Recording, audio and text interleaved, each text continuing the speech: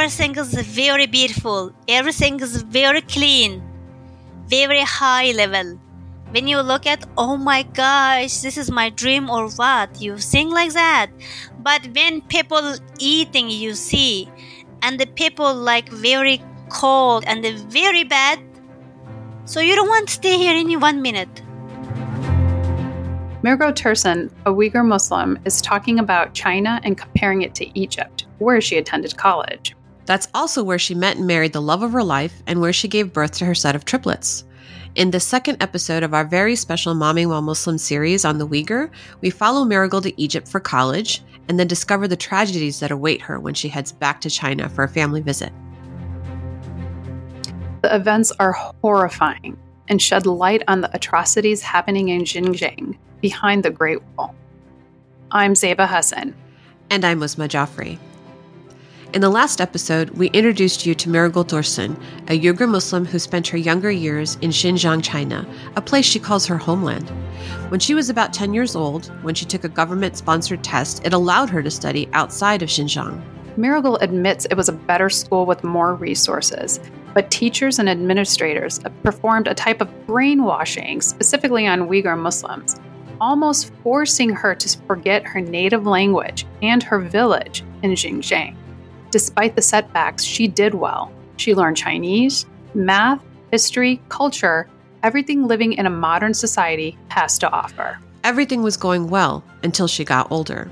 In 2009, the Chinese government began terrorizing the Uyghur people, not only in Xinjiang, but all around China. That includes near Marigold's school, where authorities killed a Uyghur factory worker. Marigold says she took a video of the killing. And I say, oh my gosh, why does he do that? And then after three days, and then in my homeland, I'm fighting too much Chinese government killed the Uyghur people. The second day, more than 10 police coming to our school and they come to our class and they say, who was the Uyghur in there?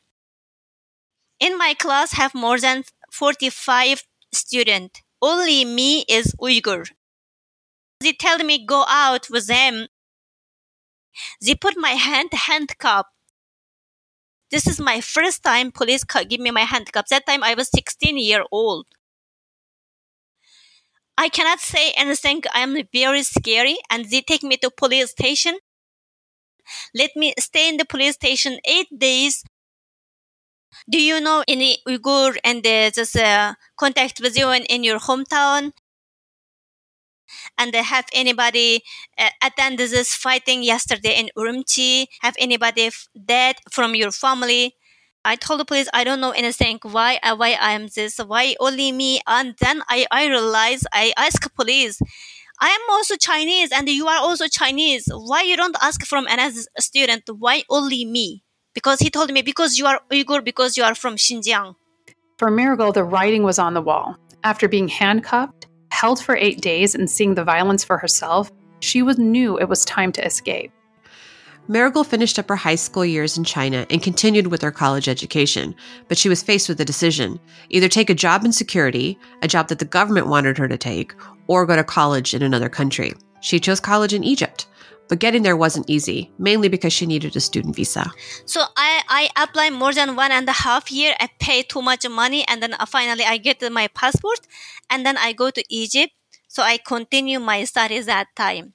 Here's this 20-something starting her life in a new country, far from the life that she knew in China.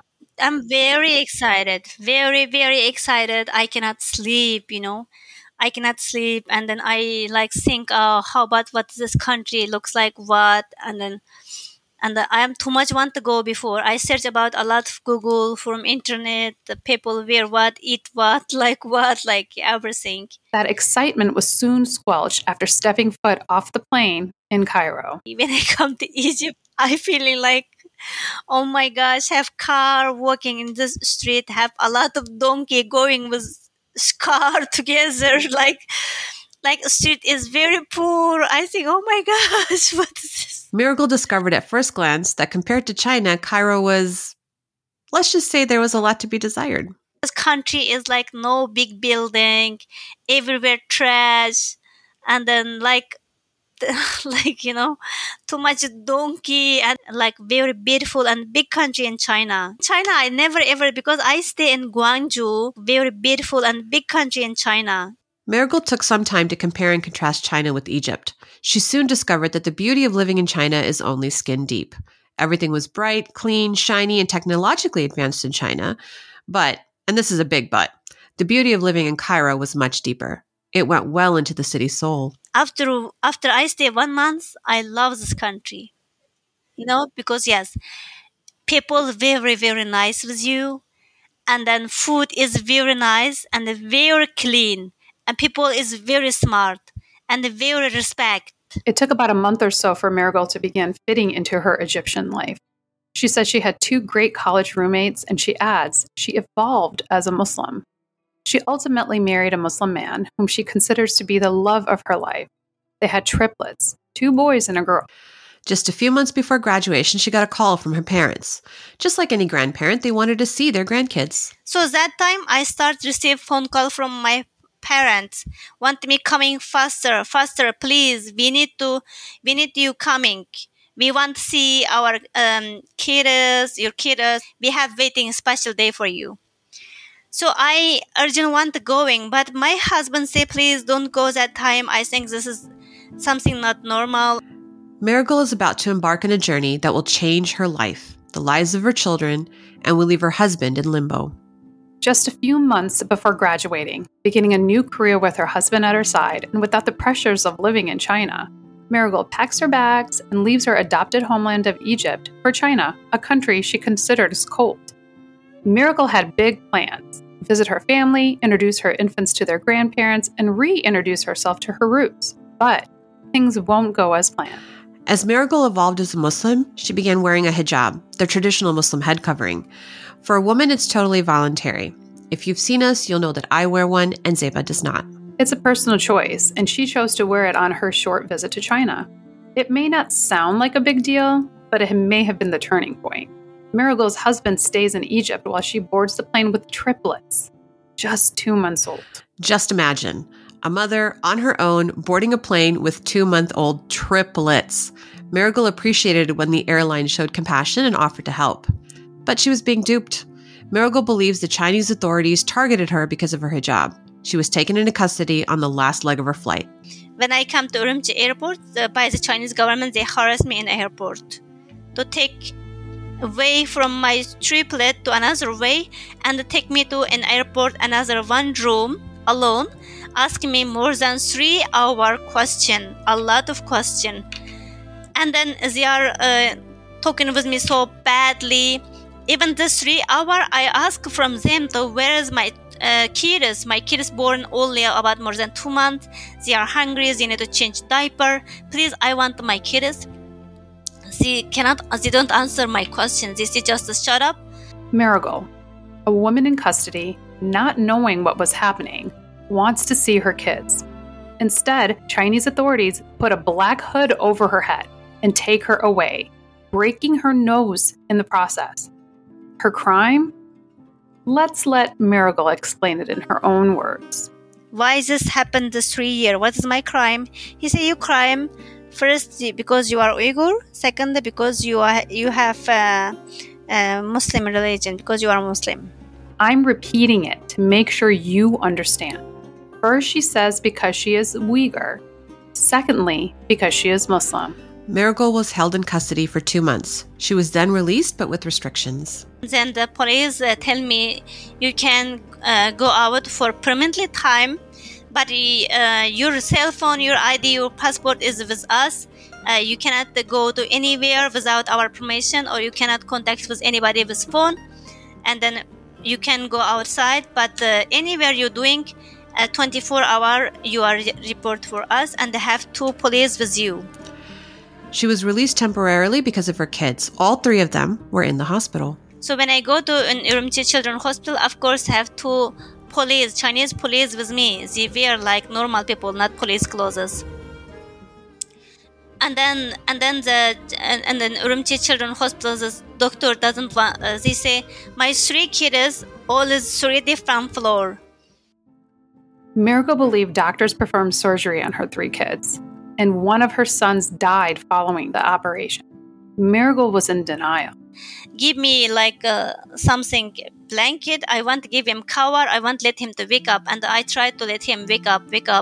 And then I tell anybody, don't touch. He is sleeping. I want to give him wake up. I want to give him warm. And then I running inside in the hospital. I don't know. I cannot control myself. This feeling is so bad. So after that, the police coming, catch me, and then want me to stop running and then take keys from my hand. And then I scream, and then I flow down. Like, I don't know, like, what happened, like, because it's just too much for me. According to Miracle, this happened in late June of 2015. Miracle now wanted to follow Muslim customs, but her father quickly told her that wouldn't happen. My son is passed away. How and then why we need to put him to, because we are Muslim. If anybody die, we need to put them to masjid and pray. My father says the police doesn't allow to do that. They want to push us directly, take from hospital to let him to cemetery until police with us, and then put anywhere faster. Even cannot make dua. Even cannot do anything. Her dad explained the realities of being Muslim in China. She couldn't go to the mosque. She couldn't organize a prayer to honor her dead son. She had to take her son's body directly to the cemetery for burial. Meanwhile, her father also reminded her she was being watched, and she had 2 other children. After burying her son, Miracle was taken directly to her parents' house. She couldn't go shopping, couldn't see other people. She compares it to being in a prison. There were no bars, but she was being watched constantly. I stay in my parents' home with 2 police, 24 hours with me. But this is 2 police. Every 2 weeks, change another man. To come stay with my parents and watching us. And then I cannot do anything. If I go to anywhere, go shopping, buy diaper, something, the police must be coming with me. And I cannot use a cell phone. That was Miracle's life for months. Being surveilled constantly by the Chinese government with security forces, being relieved every few hours, being forced to live inside with 2 growing toddlers away from her husband. It all came to a head when she was arrested for the 3rd time. She was grilled by interrogators for 3 days and 3 nights. The questions focused on her religion. That was only the first round of questioning. After that, it started over and over again. If the interrogators didn't like the answers, they would beat and torture her. They even used something called the tiger chair. It's a device that immobilizes someone by locking their legs and arms in place. You can't get up, you can't move from one side to the other, and you can't lean forward. The Chinese police forced her to sit in that chair for days. Miracle isn't sure how long, but she knows the torture has given her lifelong scars. My ear from that time started blood coming. I lost hearing until now. Her torture was far from done. Miracle says they shaved her head and used electric probes to shock her. At this point, Miracle pleaded with her captors to kill her. I didn't tell him to stop, but I told him, kill me. And then he said, no, we don't want to kill you. Let you God, if he's strong, let him to coming to here. So he charged again. After that, I lost all my memory. I don't know what happened. Miracle was taken to the hospital where doctors performed a sterilization procedure to stop her from having any more children. It's a common occurrence in Xinjiang. In fact, according to the Jamestown Foundation report, the Chinese government plans to subject at least 80% of Uyghur women into forced sterilization. Miracle is quickly realizing her treatment is about to get from bad to worse. She was taken to what the Chinese are calling a vocational education camp directly after surgery. Miracle called it hell on earth. It's gonna call, people call them concentration camp, education camp. It's not education. It's like only kill people place.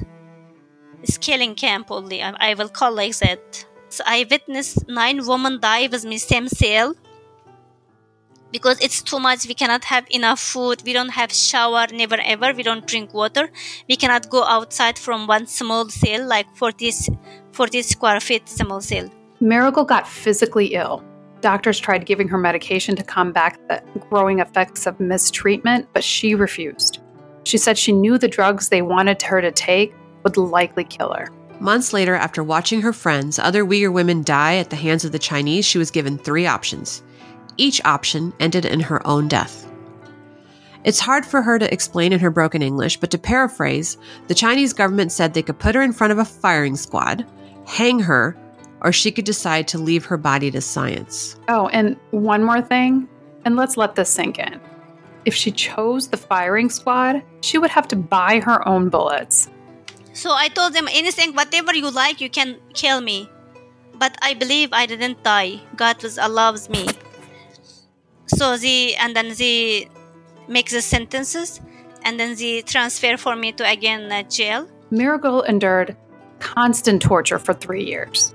She witnessed death and starvation. She wasn't allowed to see the light of day for days, even weeks at a time. And those who call those prisons, quote, vocational camps, she says there was no education going on. This strong woman ultimately stood up to the Chinese government. She even made it to America onto Capitol Hill to tell lawmakers about the genocide happening in her homeland. Today we are honored to have with us Ms. Tursun. Her story is harrowing, and we are truly grateful for her courage in coming forward. Wait until you hear how Marigold stood up to the Chinese government, how she made it out of China and onto the steps of Capitol Hill, and how the conflicts in Afghanistan and Syria are keeping her from seeing her husband. It's a story you need to hear. I'm Zeba Hassan. And this is Uzma Jafri. That's on our next episode of this very special podcast series by Momming While Muslim.